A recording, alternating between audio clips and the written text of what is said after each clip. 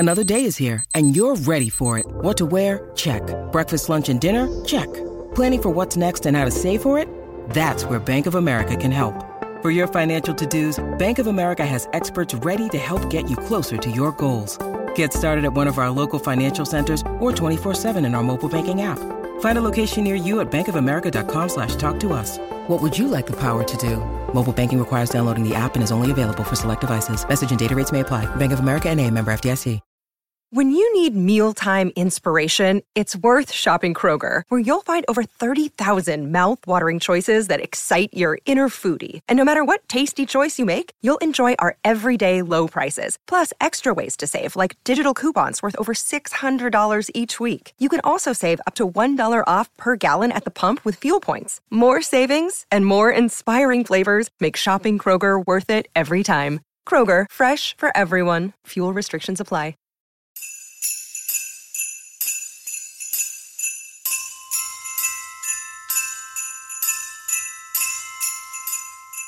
Hello and welcome to Bah Humbug, a podcast about the cuddliest of all movie genres, the Christmas movie. My name is Helen O'Hara and I'll be your ho-ho host. I'm sorry for this Christmas season. Started to mean to go on. Today, of course, we are going to be talking about Debbie Allen's Dolly Parton's Christmas on the Square, new this year on Netflix, and we're going to be doing so in contrast to the 1947 classic It's a Wonderful Life from Frank Capra. Will this new contender soon be joining the ranks of Christmas classics, or will it be swept away like last year's wrapping paper? Well, with me to talk about it are two of the world's greatest Christmas movie experts, women who can tell the contents of a cracker at 50 paces and accurately gauge a person's favourite Christmas carol just by looking at them. So first, I'm delighted to welcome broadcaster and journalist Kat Brown, a writer for, Empire, The Telegraph, The Times, Stylist, you name it, and owner of the world's orneriest cats. Hello, Kat. Hello, I've been singing Oh Holy Night for approximately 3 weeks in preparation. I've learned nothing from it, but I've had a lovely time. They do say Oh Holy Night in this film, so that's very, very apposite. I think that works. And with us is another one of my favourite people, Kathy Cullen from the Great Cine Mile podcast, which, if you haven't heard it, is the best walk home from a cinema ever. Hi, Kathy. How you doing? Hello, I'm good. How are you? Not too bad, thank you. All the better, of course, for being here to talk about these two films. But before we begin, let's get your sort of calibration on Christmas movies. What is your attitude to Christmas movies in general? Are you an elf or more of a Grinch? Well, Helen, I have already launched into the festive season by watching my Christmas film, which is the Queen Latifah LL Cool J vehicle, yes. Last Holiday. I don't think I saw this film for the first time until a few years ago, and my life has just been so much the richer since. You know, a wrong forecast of terminal illness, a sensible, slightly downtrodden woman throwing in her awful career and her premium bonds and everything, and going to a random giant hotel with a kitchen run by Gerard Depardieu to basically swan around in gowns for the last 3 weeks of her life. Except, obviously, she was never dying and everything ends very happily. Oh, God, a Christmas miracle! It's so good. I love that movie as well. It's so good. That is the Grand Hotel Pup, actually, where they also filmed Casino Royale. So, Queen Latifah knows. Actual hotel? Mm-hmm. Same hotel. They called it Pup. Pup. I assume it means something really like stylish in, I think, Hungarian. I don't know. God. But yeah, we should go when we're rich, yes, which please. may be a while. Imminently, I'm sure. Imminent, any minute now. We could win that lottery rollover. Who knows? Kathy, how about you? Are you a Christmas movies person? I am. I love Christmas movies. I tend to wait until the 1st of December. This year I have broken that by watching Dolly Parton's Christmas on the Square, which I was very pleased to do because it's been a tough year and Christmas needs to come early. But I love Christmas movies. I don't tend to watch them all month. I'll pick a couple and then I'll cycle through every couple of years. So I will never watch the same Christmas movie like back to back, year to year. But I need to watch this movie you speak of because I have never seen or heard of it. Oh my God, you'll love it. It's so good. So much food, so many frocks, so much base jumping. Yeah, also that. There's not enough base jumping in many Christmas festive movies. Of sports, exactly. And are there any unique Christmas traditions in your houses that we should know about? Like, I don't know if there's a normal, but what's tradition in your house? Like, for a few years in my house, it's been traditional to watch Tucker and Dale versus Evil, which is a horror comedy that just makes my mum laugh like you've never heard.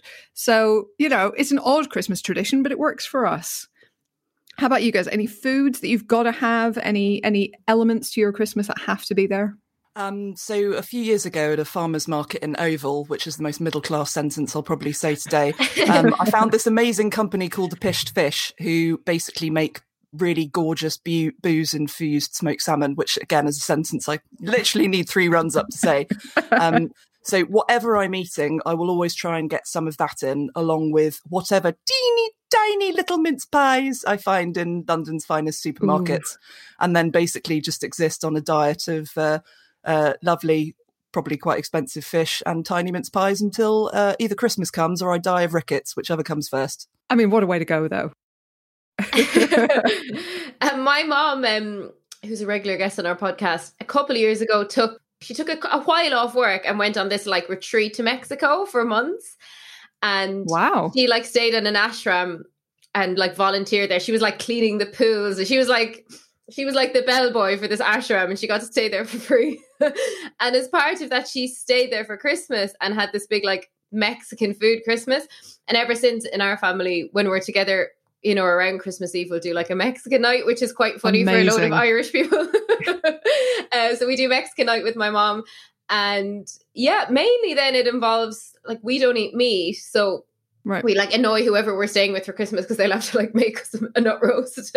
And watching the Late Late Toy Show, I would have said, except it was on last night and I didn't bother. On last night, yeah. So spoiler, we're recording this on the 28th. The Late Late Toy Show is an Irish tradition. It is an absolute mainstay. Happens about a month before Christmas. It's always about this time of year, isn't it? And basically, one of the late night chat shows is taken over by children who explain how all the toys work to adults, essentially, right? Mm-hmm. And every so often, the host will announce that there's one for each and every member of the audience, and it's amazing. Mm-hmm. I was wildly jealous that I never got to go on it as a kid. I watched every year, and I would have been like, oh my God, can you imagine? Can you imagine? Yeah. Full free toys for a year. But no, I haven't watched it this year yet, but we'll watch it, I think, today with our kid, which would be quite fun. Except I don't want him to want any of the toys. Yeah, we're going to watch this, son, and that doesn't mean you're getting them. Yeah. None of them.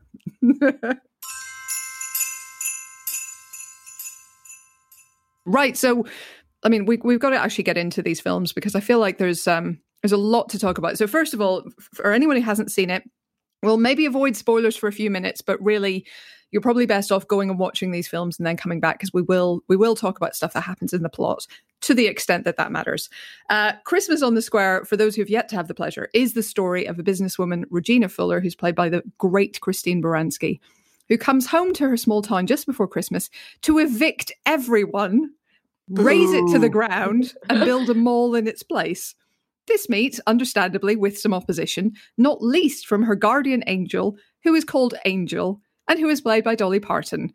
And the big question is, will Regina learn the meaning of Christmas and come to her senses? I have decided to compare and contrast this with It's a Wonderful Life from 1947 for reasons that will become very, very clear as we talk. But It's a Wonderful Life is, of course, the life story of George Bailey, who's played by Jimmy Stewart, the Christine Baranski of his day. And we see his entire life story as he basically gives up on his own dreams one by one and forms a life in town that he's content with most of the time until something goes horribly wrong and he faces utter ruin and he considers throwing it all away.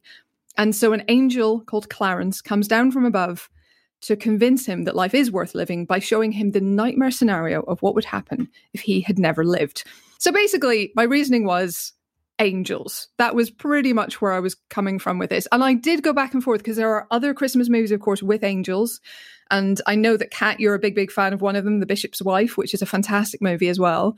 Amen. But this one literally references It's a Wonderful Life twice in dialogue or lyrics.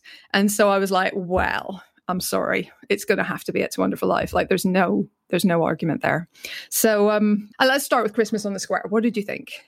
It's a lot, this film. It is a lot. it's a lot, and yet it's somehow not very much at all, which I found deeply strange. I haven't been this excited about a film since the last time I got wildly excited about a Christmas film, which, to be fair, was probably yesterday. There's a really good crop of new films this year, and it's a bit of a treat.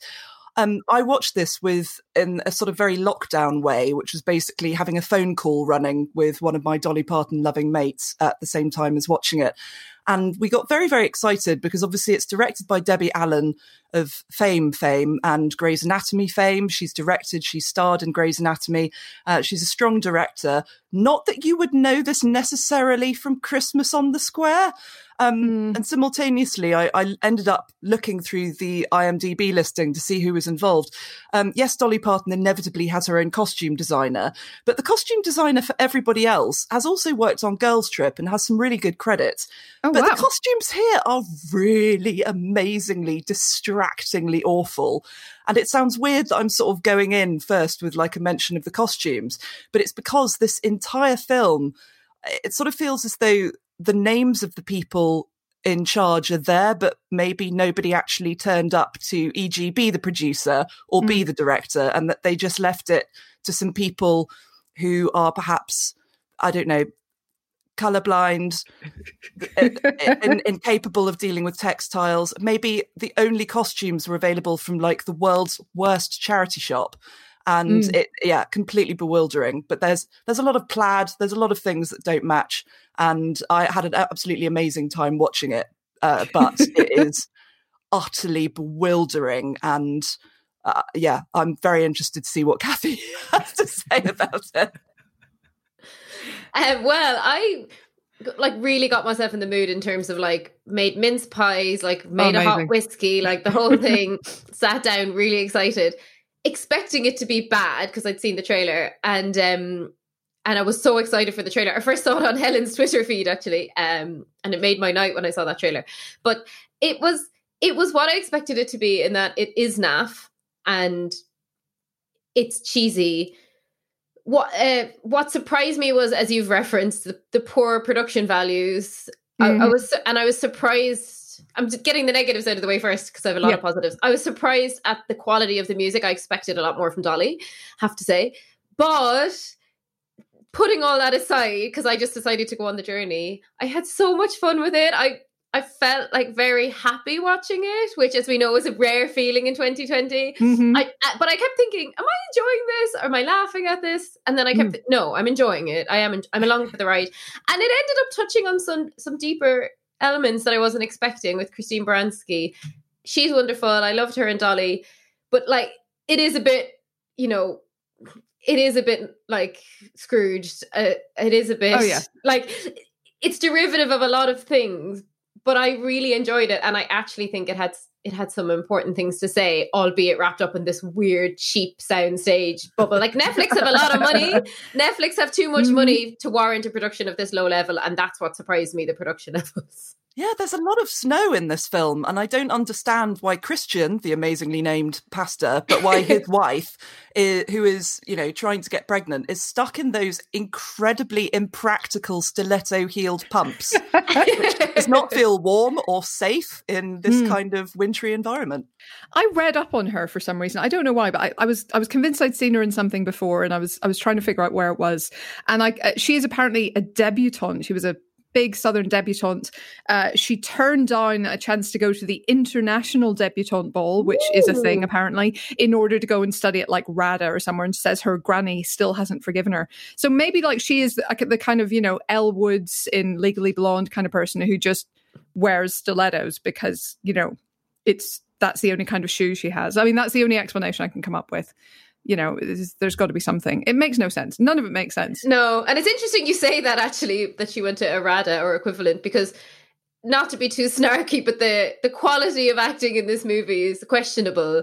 Aside from Christine Baranski and her kind of, and Dolly's apprentice angel, who is in Grey's Anatomy. Some of the acting is very questionable, soap opera-y. So yeah, I'm surprised to hear that. I think some of it is really just mystifyingly bad. Again, I looked up Pastor Christian, and the actor has a career, so he must be capable of could work.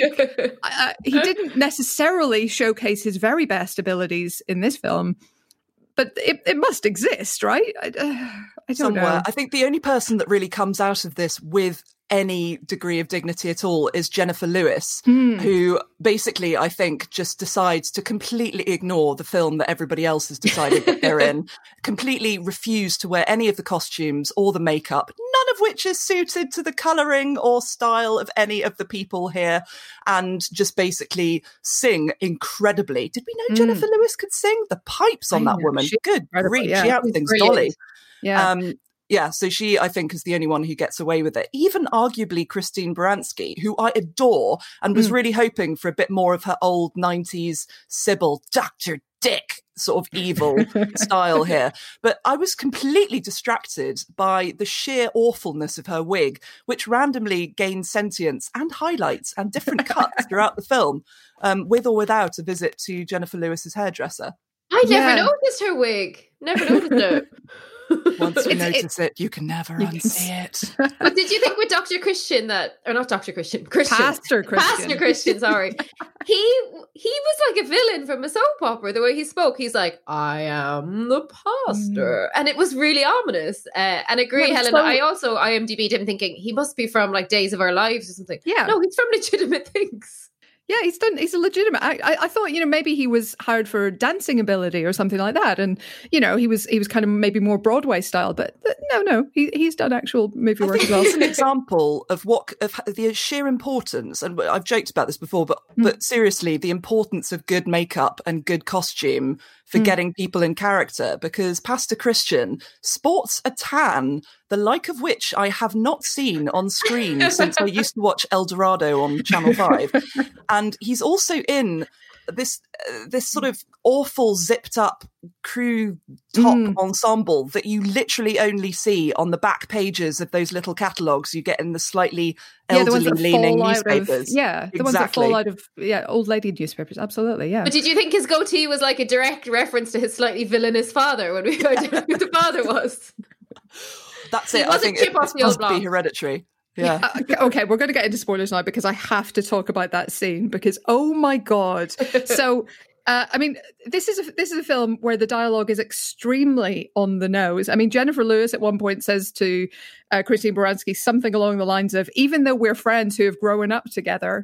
Who says that, Kat? Even though we're friends who have known each other since you came to Empire 12 years ago or whatever it was. Like, that's not a thing that people say in casual conversation to one another. To be honest, even the first time that I saw you after months of not seeing you in the flesh in lockdown, I didn't go, thank God, it's Helen O'Hara, great friend of mine, bridesmaid at my wedding.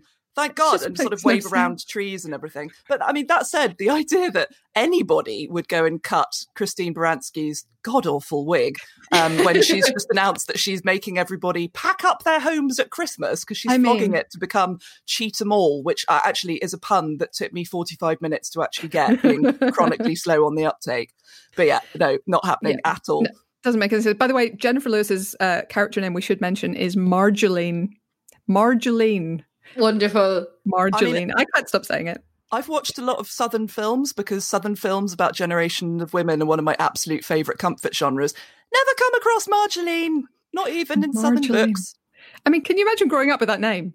And growing up with your supposed best friend who is then going to evict you on Christmas Eve from both your business and your home, and you'll still go and cut her hair. Like, I found the whole dynamic very odd.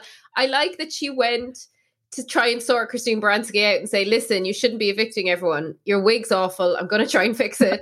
And then she left and didn't fix the hair.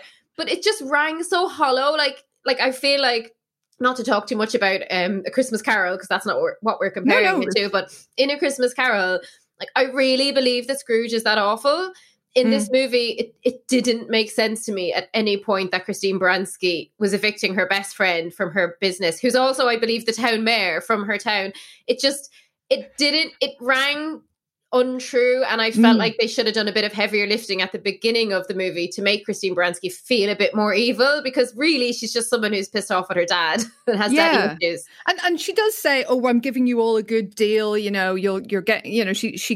There's an attempt to make her feel like she's doing something right by everybody, but like it's so half-hearted and so buried, and doesn't doesn't account for the fact that she's still evicting them on Christmas Eve. Woman, come on, 24 hours notice. Like that's not cool, guys.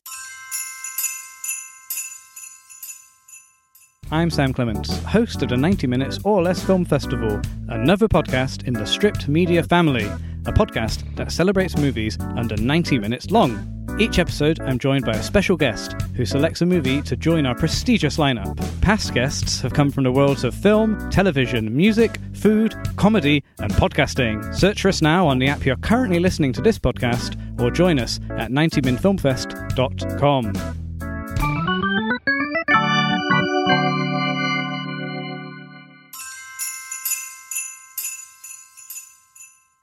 I do want to talk about the sort of, I don't know if we can call it a twist, but the revelation in the film that the reason that Christine Baranski is so Scroogey is because she was going out with young Treat Williams and they were all loved up, but she wasn't allowed to go to dances until she finally was. And then she sees him with another girl with a ring.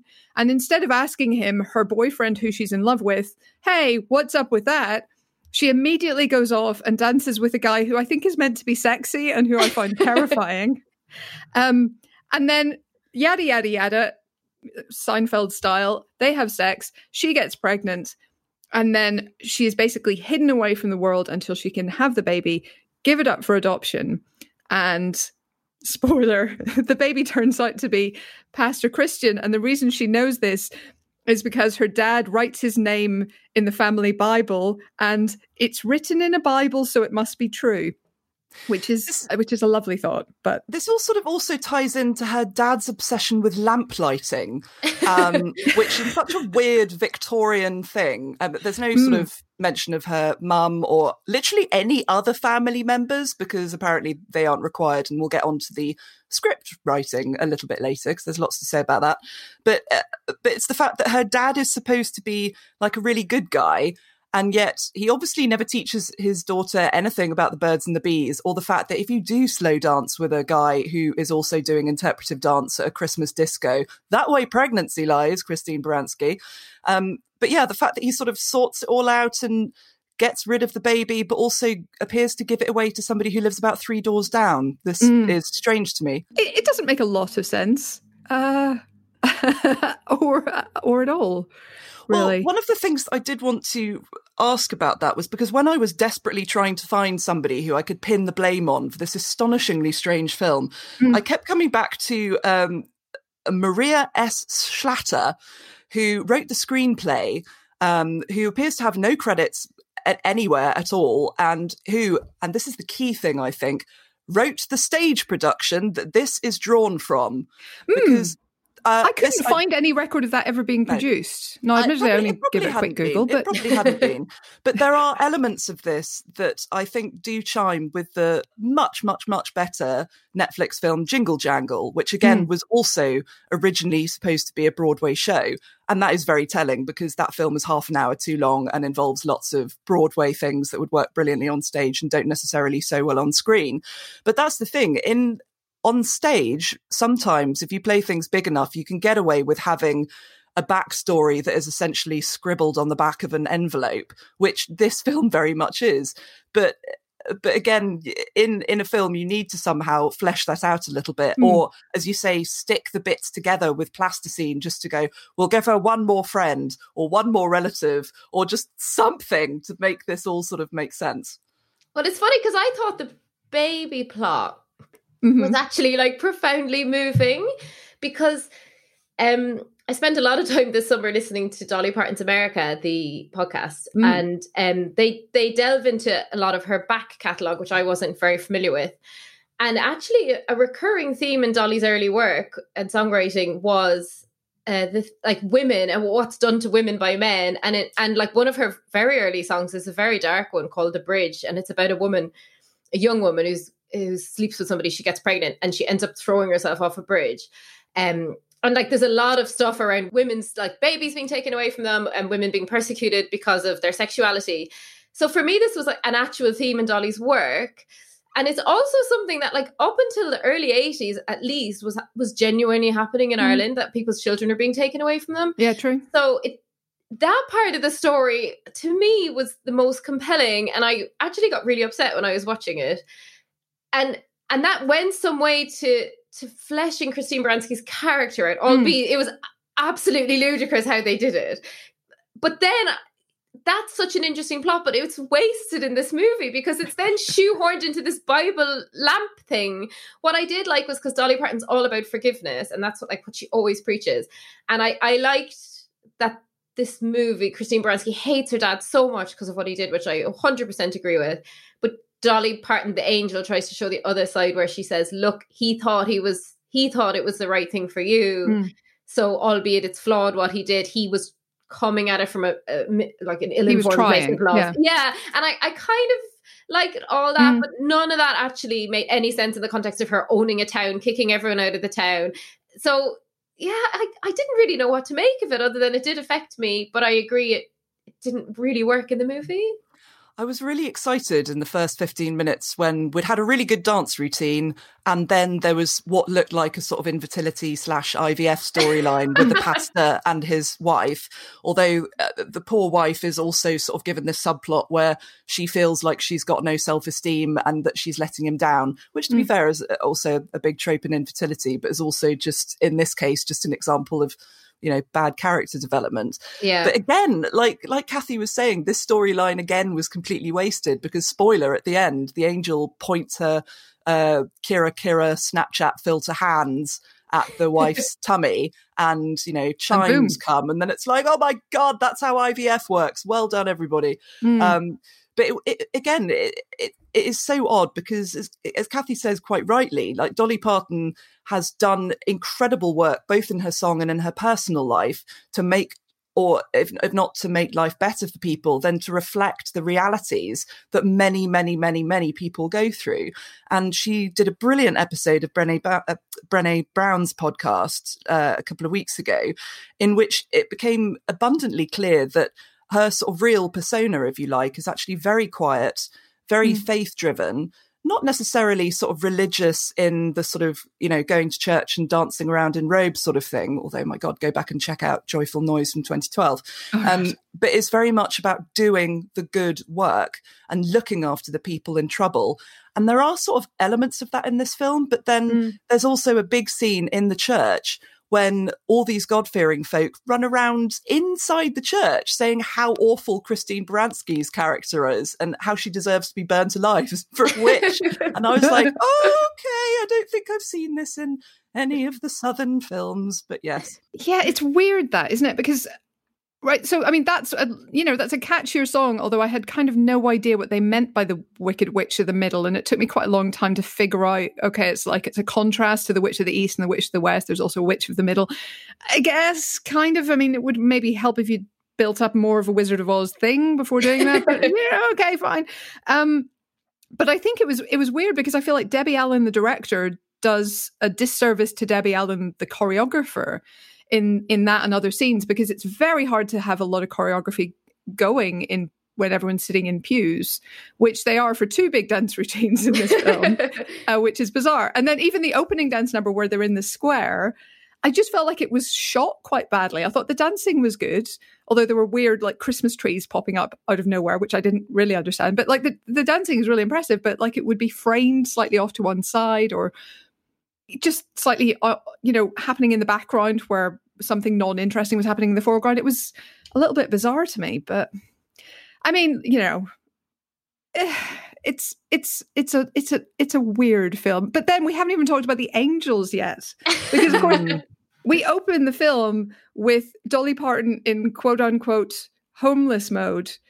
She's wearing sort of a grey fur and a perfect smoky eye, and begging for change, which I think might have a double meaning, you see. Very clever. And those eyelashes are doing double time because they basically act as extended hands. I mean, she could probably carry several pounds worth of money in those eyelashes. It's just amazing. She is incredible. But she does turn out to be Baranski's guardian angel and comes to her while she's going through potential brain tumor fears. This is all connecting back to Last Holiday, Kat, if you think about it.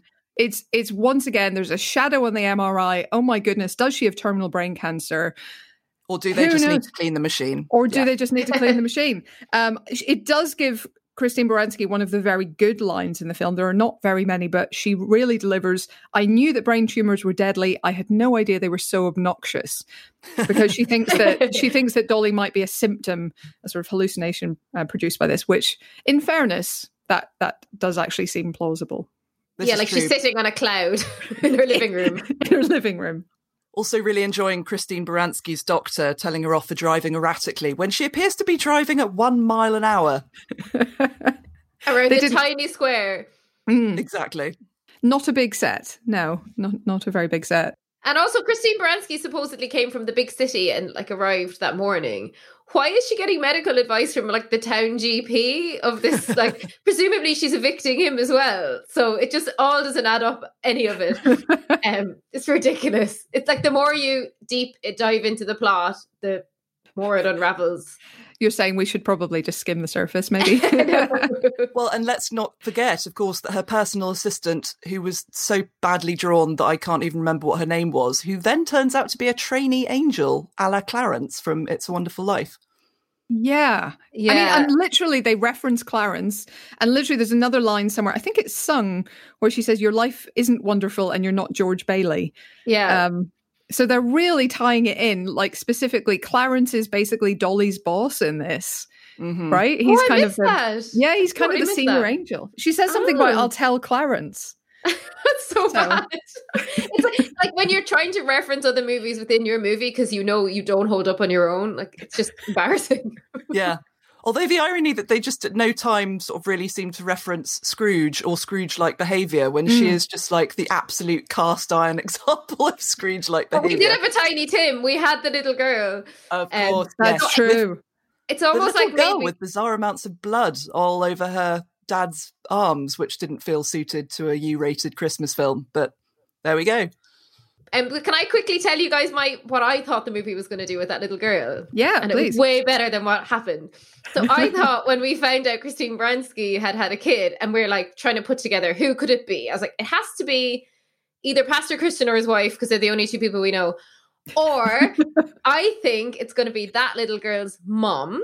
Oh, and then Christine Baranski realizes that she, by virtue of evicting a pharmacist who's 3 days behind on his rent, killed her own daughter while she was trying to save her daughter. Christine Baranski would have to live with that forever, that she murdered her own daughter. And then that young child would have to forgive her, and it would have been really profound. And then I was so excited for this to happen. And then no, it was Pastor Christian all along. I love that idea. That is so much better. That was better, right? Right, that is better.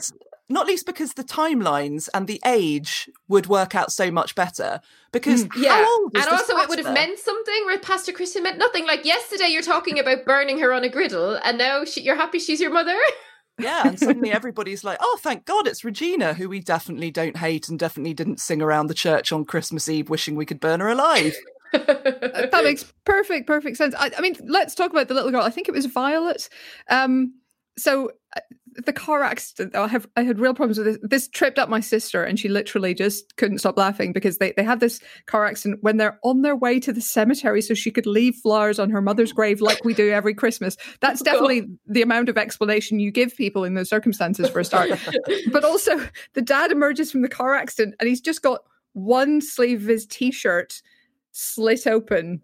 And that's I don't understand how that literally happens in a car accident. He's just got one rip on his shoulder in a way that makes no sense to me. But I'm sure there's a really it happens if you're reason. that good looking and you're that muscular. You need to show off. He's the best actor in the movie. He's the best singer in the movie. They needed him to have this moment in the bed, which he did, which was incredible.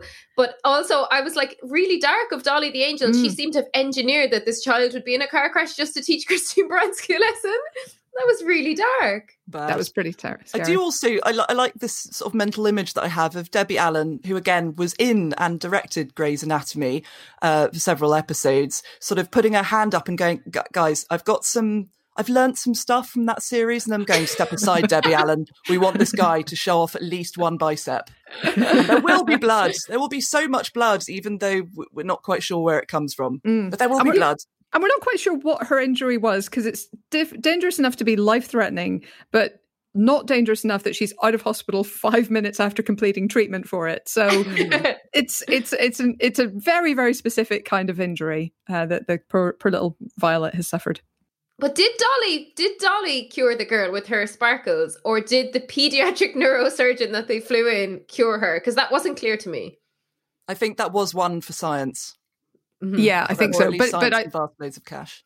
Yeah, but I think that Dolly's inspired maybe Regina to bring in the neuro pediatrician, whatever. Right. I don't know what they're called. That. Again, we may be overthinking. We're certainly giving this film more thought than anyone involved seems to have done. And we haven't even mentioned Treat Williams, who is Regina's love interest in the most undercooked love story I think I've seen in any of these films. And again, to go back to these, I mean, inexplicably awful costumes, but in his sort of like big number at the beginning when he's in his general store that, far from actually being a general store, seems to purely exist to sell like tatty ice skates from circa 1934 and old sleighs.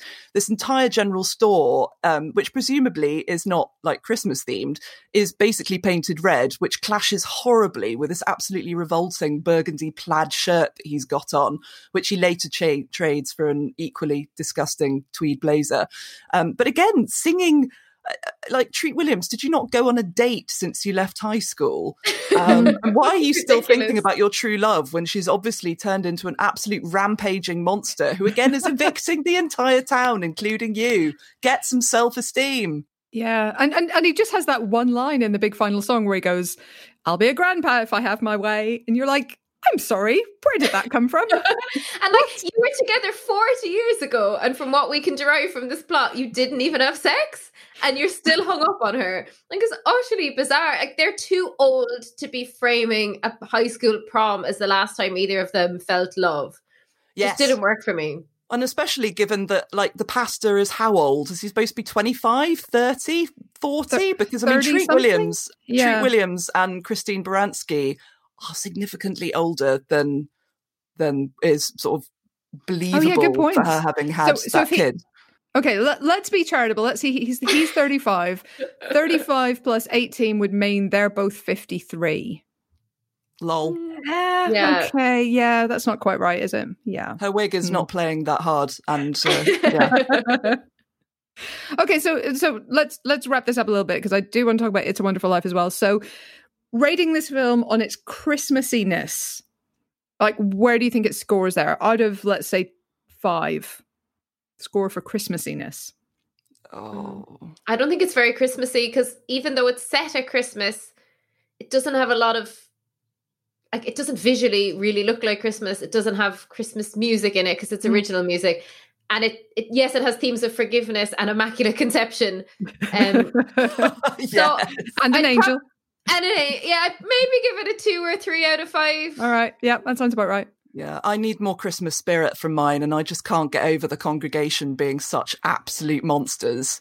Although that said, in terms of something else I do want from my Christmas films is good reaction gifs. And there is one moment right towards the end of the film when Regina is introduced by the pastor. She is obviously now completely reformed and therefore wearing a white dress.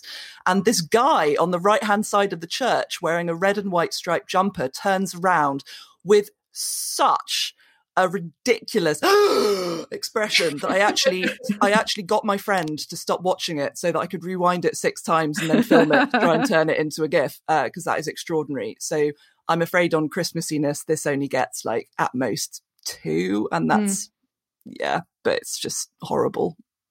Yeah, I might. Yeah, no, you're right. It's not even a 3. I think it's going to be a 2 from me as well.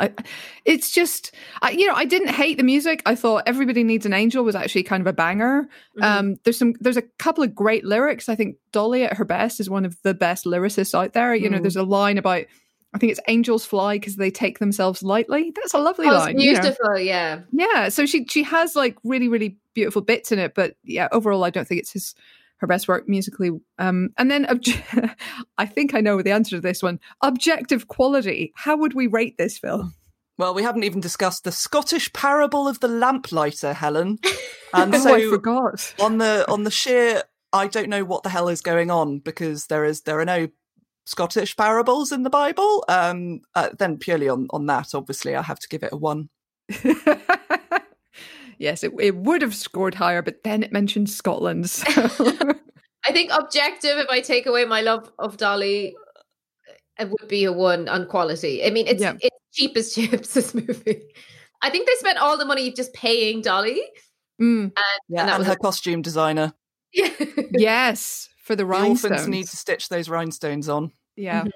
I did enjoy Christine Baranski's continual contempt for rhinestones. She's wrong, for the record. My wardrobe has a lot of rhinestones. I love them, but it was at least funny that she kept kind of poking Dolly that way. That was good. This is true. Yeah, I do just wish somebody had paid like $500 for somebody to come in and just ensure that everybody was wearing makeup that actually suited their colouring and warm shoes. Mm. But I think, Helen, if you did an enjoyment scale, I'd be 4 out of 5 for sure. Yeah, no, absolutely. I enjoyed it, but I think I was laughing at, not with, a lot of the time. So, yeah.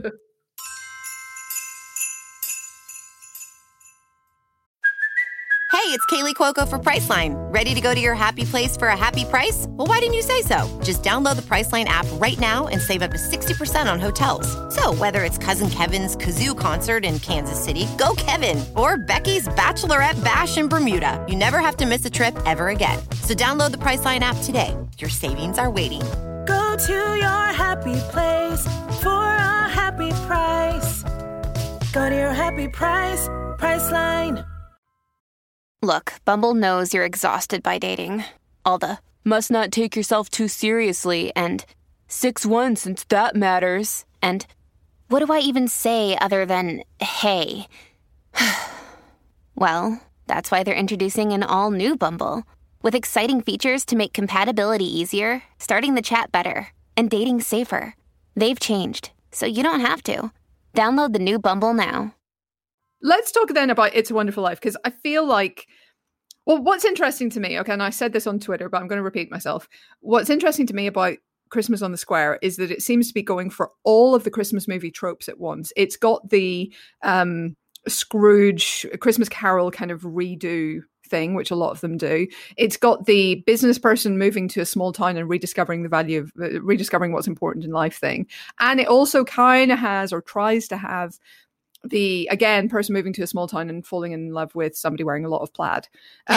So it kind of tries to do all of those, but it also adds in the angel element. And this is a rarer Christmas movie trope, and it pretty much all comes from It's a Wonderful Life, it seems to me, which is the kind of granddaddy of the genre. And I didn't realize when asking you both to compare these two movies that, Kat, you didn't like It's a Wonderful Life. So I had my own Christmas joyful epiphany, for which I must thank you, Dolly Parton / Helen O'Hara, which is that I had always had in me the knowledge that I absolutely loathed It's a Wonderful Life, because I thought it was one of the most deeply upsetting, cruel, miserable things that I'd ever seen.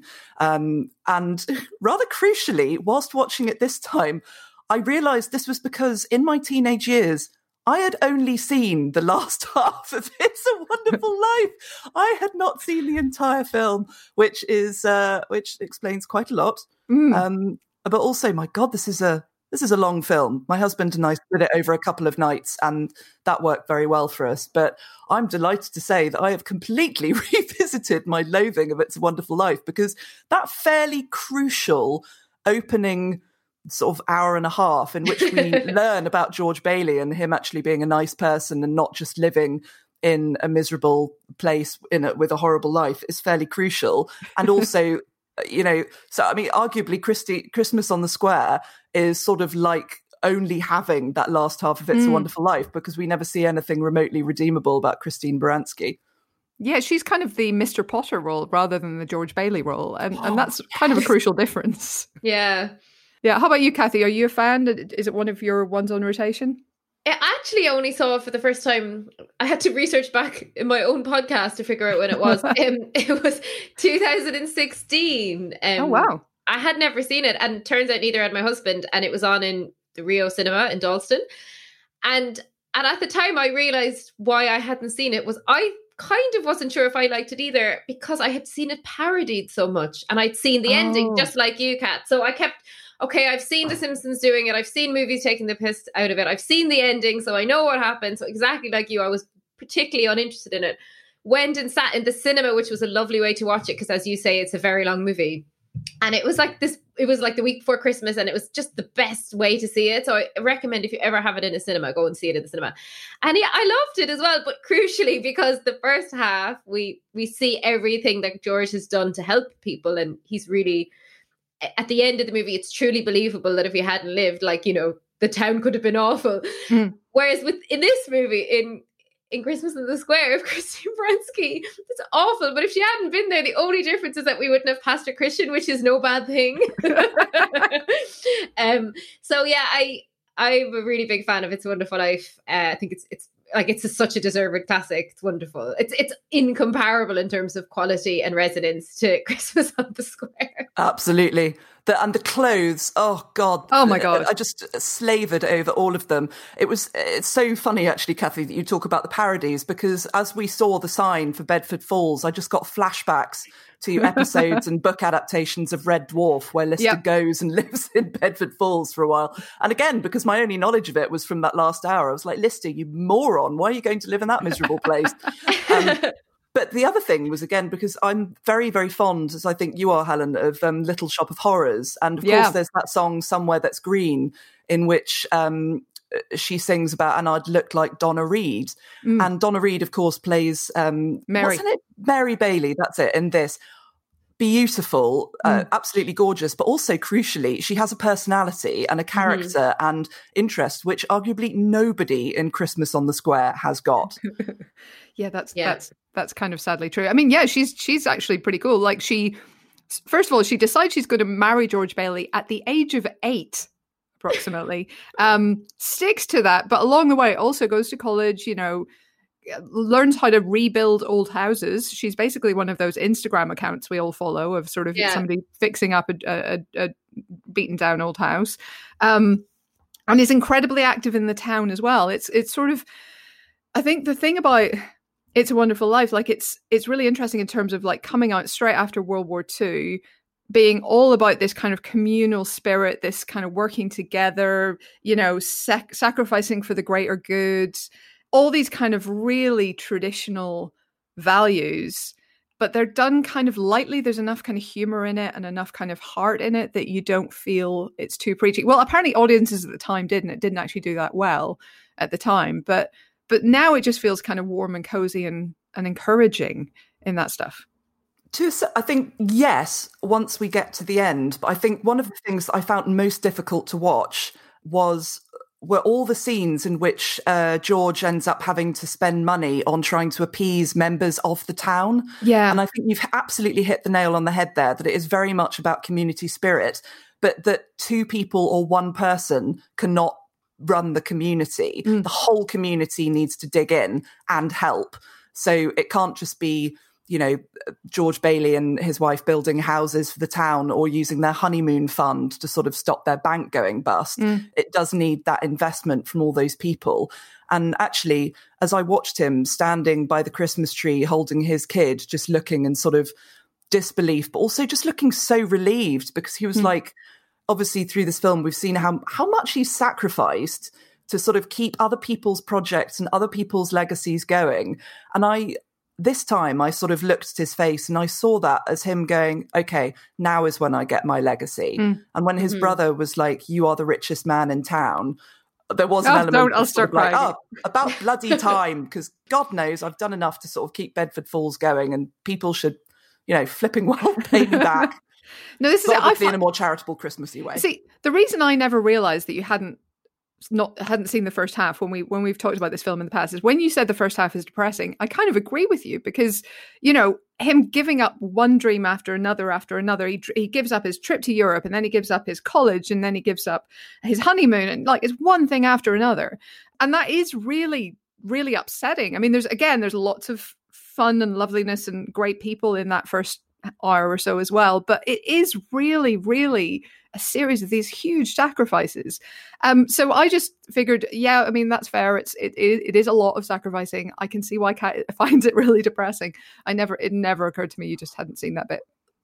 But I think the thing actually from watching it this time was that the real difference is in George Bailey's mindset, because yes, he does make these decisions, but he makes these decisions. He could still have gone off on his holiday. He could still have just gone, you know what, I'm going to college. But he decides that he's going to do this, and then he throws himself into it full pelt.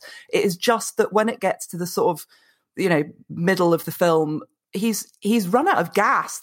He's beyond running on empty, and then losing that $8,000 and going, God, that was my idiot uncle that lost it. What a moron! I'm keeping everything running. I think that would probably be a sentiment that's very familiar to a lot of people during lockdown as well. It's just, you know, you can keep cheerful, you can be resilient and everything, but after a while, if you don't get a win, that is when you start really just going, what is the bloody point? Who is having a laugh? What the hell is happening?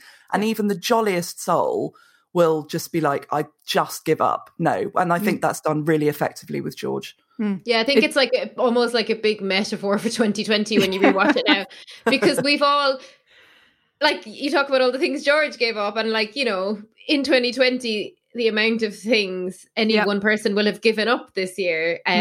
Like, one of the things I've found really odd about 2020 is like the absence of something to look forward to, whatever that may be for you, whether it's seeing your family, it might be a wedding that somebody cancelled, it might be a holiday, it might be whatever it is. And they're the trivial things, because I know people have been ill and it's been much worse for people. But like watching that, you can really like, I felt more than ever I could actually picture myself in George Bailey's shoes this time around watching it. And like, I'm a really naturally optimistic person. And sometimes this year I've just been like, fuck, I can't talk to somebody today, because if they're depressed, I have nothing to give them. I'll only take, this will not be a good conversation. And I really empathize with George this time watching it more than I did the first time. I 100% agree. It is such a 2020 film. I mean, it just this, and again, this sense of all being in it together. And sometimes the frustration that has, you know, it's like, well, I'm wearing my mask and I'm staying home. And why the hell is that dude going out and doing whatever he's doing? You know, there is that kind of sense of you're trying to do your best. You're trying to do as much as you can. And still things are not going right. And sometimes you're just like, oh my God. And then imagine if Uncle bankrupted us at the end of it. We'd be so pissed. The only thing about the scenes with his uncle is I know I can't get the John Mulaney routine about that out of my head. If you guys have seen Kid Gorgeous, also on Netflix, he does a little bit about George Bailey basically swearing at his uncle. So now all I can hear is John Mulaney's voice in my head during that scene, just going, "Where's the money? Where's the money, you old fuck?" and sort of slapping him around, which of course George Bailey doesn't do because he, you know, didn't swear because production code was in force at the time. But you know, it's now in my head, and that's. But when he lost it at his kid, and he like really shouts at his kid, and the kid, I'm like I was locked down with 2 kids this year. You know, there was times when I was not proud of how I parented, and a lot of people have been in that situation. Like I had a newborn baby, I had a toddler. God, we're in a house all day together. And my toddler's watched a lot more TV than I ever thought a toddler should watch this year. And, you know, like, I've not been the best mother. And, like, honestly, you can really feel it. And I think there's a resonance. And it's funny, you talk about it after World War II. And we've all been through what our wartime conditions this year, fiscally and physically, and lots of other reasons. And, I find it very profound. It's why this movie's a classic. And it's why Christmas on the Square probably won't be a classic. It depends how many wines you've had, I think, Christmas on the Square. Do you know what I mean? Yeah. I mean, I actually would watch it again for the record. I would watch Christmas on the Square again.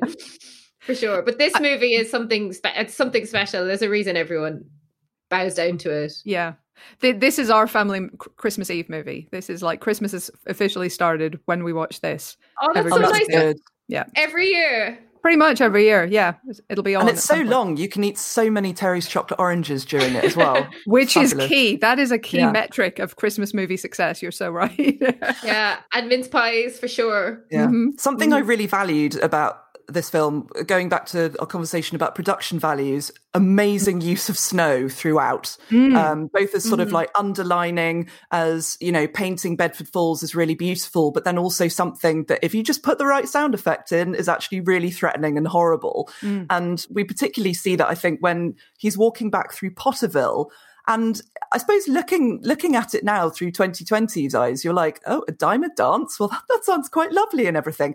But it's just the sense of menace that goes through it. And then him sort of, you know, reaching his taxi driver friend and being so relieved. And then the taxi driver just basically treating him like any other insane drunk and taking him to the house and everything. And it's just, it's just, I think, just so beautifully done, basically just by just changing that mood ever so slightly. It's so subtle and it is so effective. It's so true. I would like to point out at this point, at my sister's behest, she is a librarian. She would like me to say that it is not the case that the worst thing an unmarried woman can be is a librarian in her 30s, and that particular element of Potterville is perhaps unfair to librarians. Yeah, and that is the bit of the movie that annoyed me, because she, as we said, she's such an accomplished woman. Like, she's incredible. Whether or not she met George Bailey, I think she would have been just fine. I think George Bailey, if he hadn't met her, wouldn't have been fine. Amen. But there's a scene about very earlier on in the movie when they're at this dance together, and it kind of like encaptures their early attitude to life, where like somebody messes with the floor and they fall into the swimming pool, and instead of admitting defeat, they like continue to dance really joyously in the swimming pool. And I'm like, that's George. That's like me in January of this year. I would have been dancing in the swimming pool. Me in December of this year, I would have been like, fuck it, I'm out of here. And I just really love that George and Mary in that scene. I think that like captures them as a couple and like the joy they have for life. And for some reason, I like got really upset watching that scene. I just found it so touching that that's how positive they were, and to know what the years are going to do to him.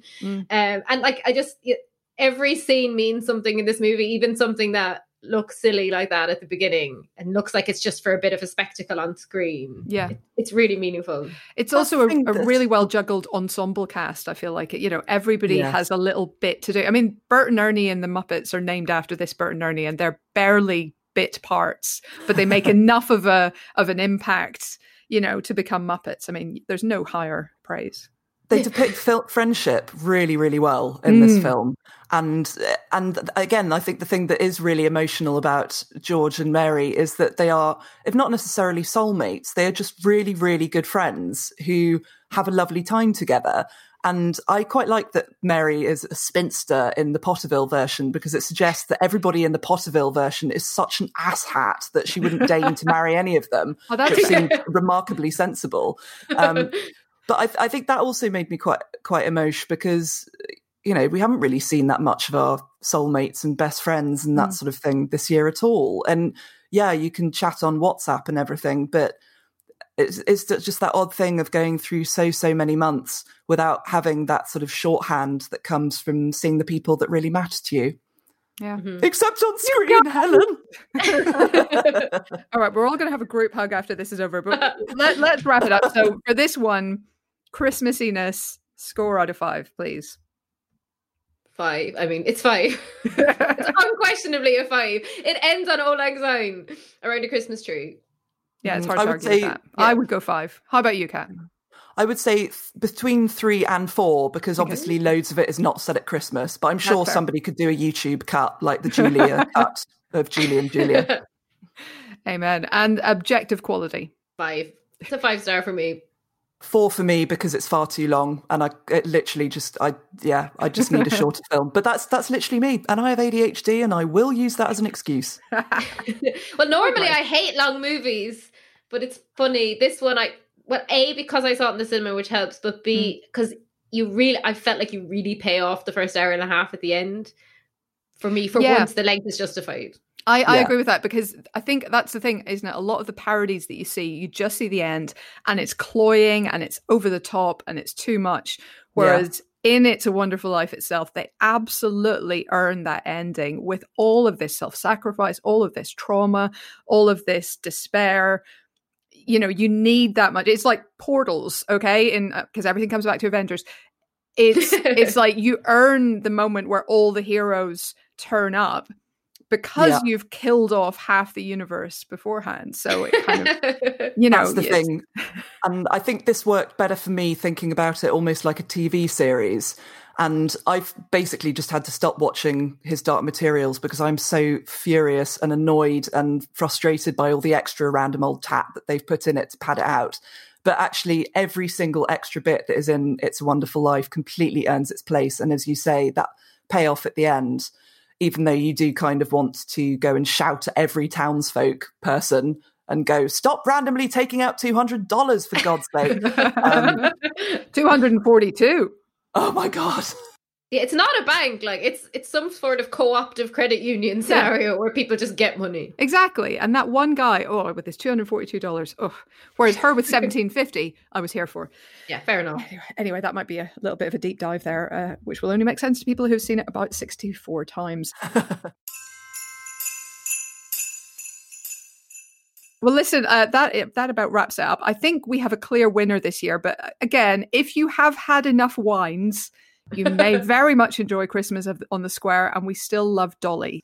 So thank you, Kathy, for joining us. Pleasure. Thanks for having me, and lovely to meet you, Kat. And thanks to Kat as well. Merry Christmas, Kathy and Helen. What an absolute joy. Well, half of it. And do please rejoin us for the next one for more Christmas fun next time on Bah Humbug. Ho, ho, happy Christmas. Oh my God. I'm still working on the outro. I don't know.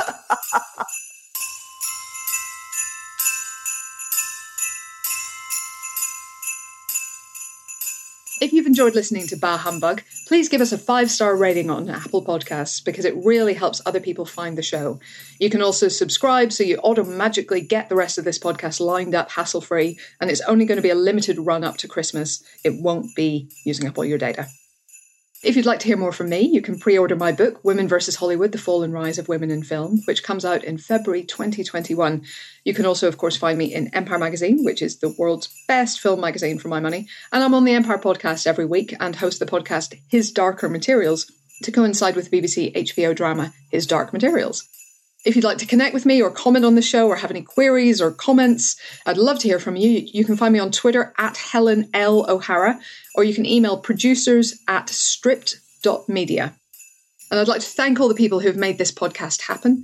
Thanks to all the team at Stripped Media, including Ben Williams, who edits this podcast, as well as Tom Wally, Dave Corkery, and Kobe Omanaka, who have all helped produce and put this show together. Thanks also to all of my guests who have been absolutely wonderful in giving up their time to watch some Christmas films that are not always 100% great. If you'd like to know more about this podcast and others produced by Stripped Media, please visit www.stripped.media to find out more. And that's it. Merry Christmas.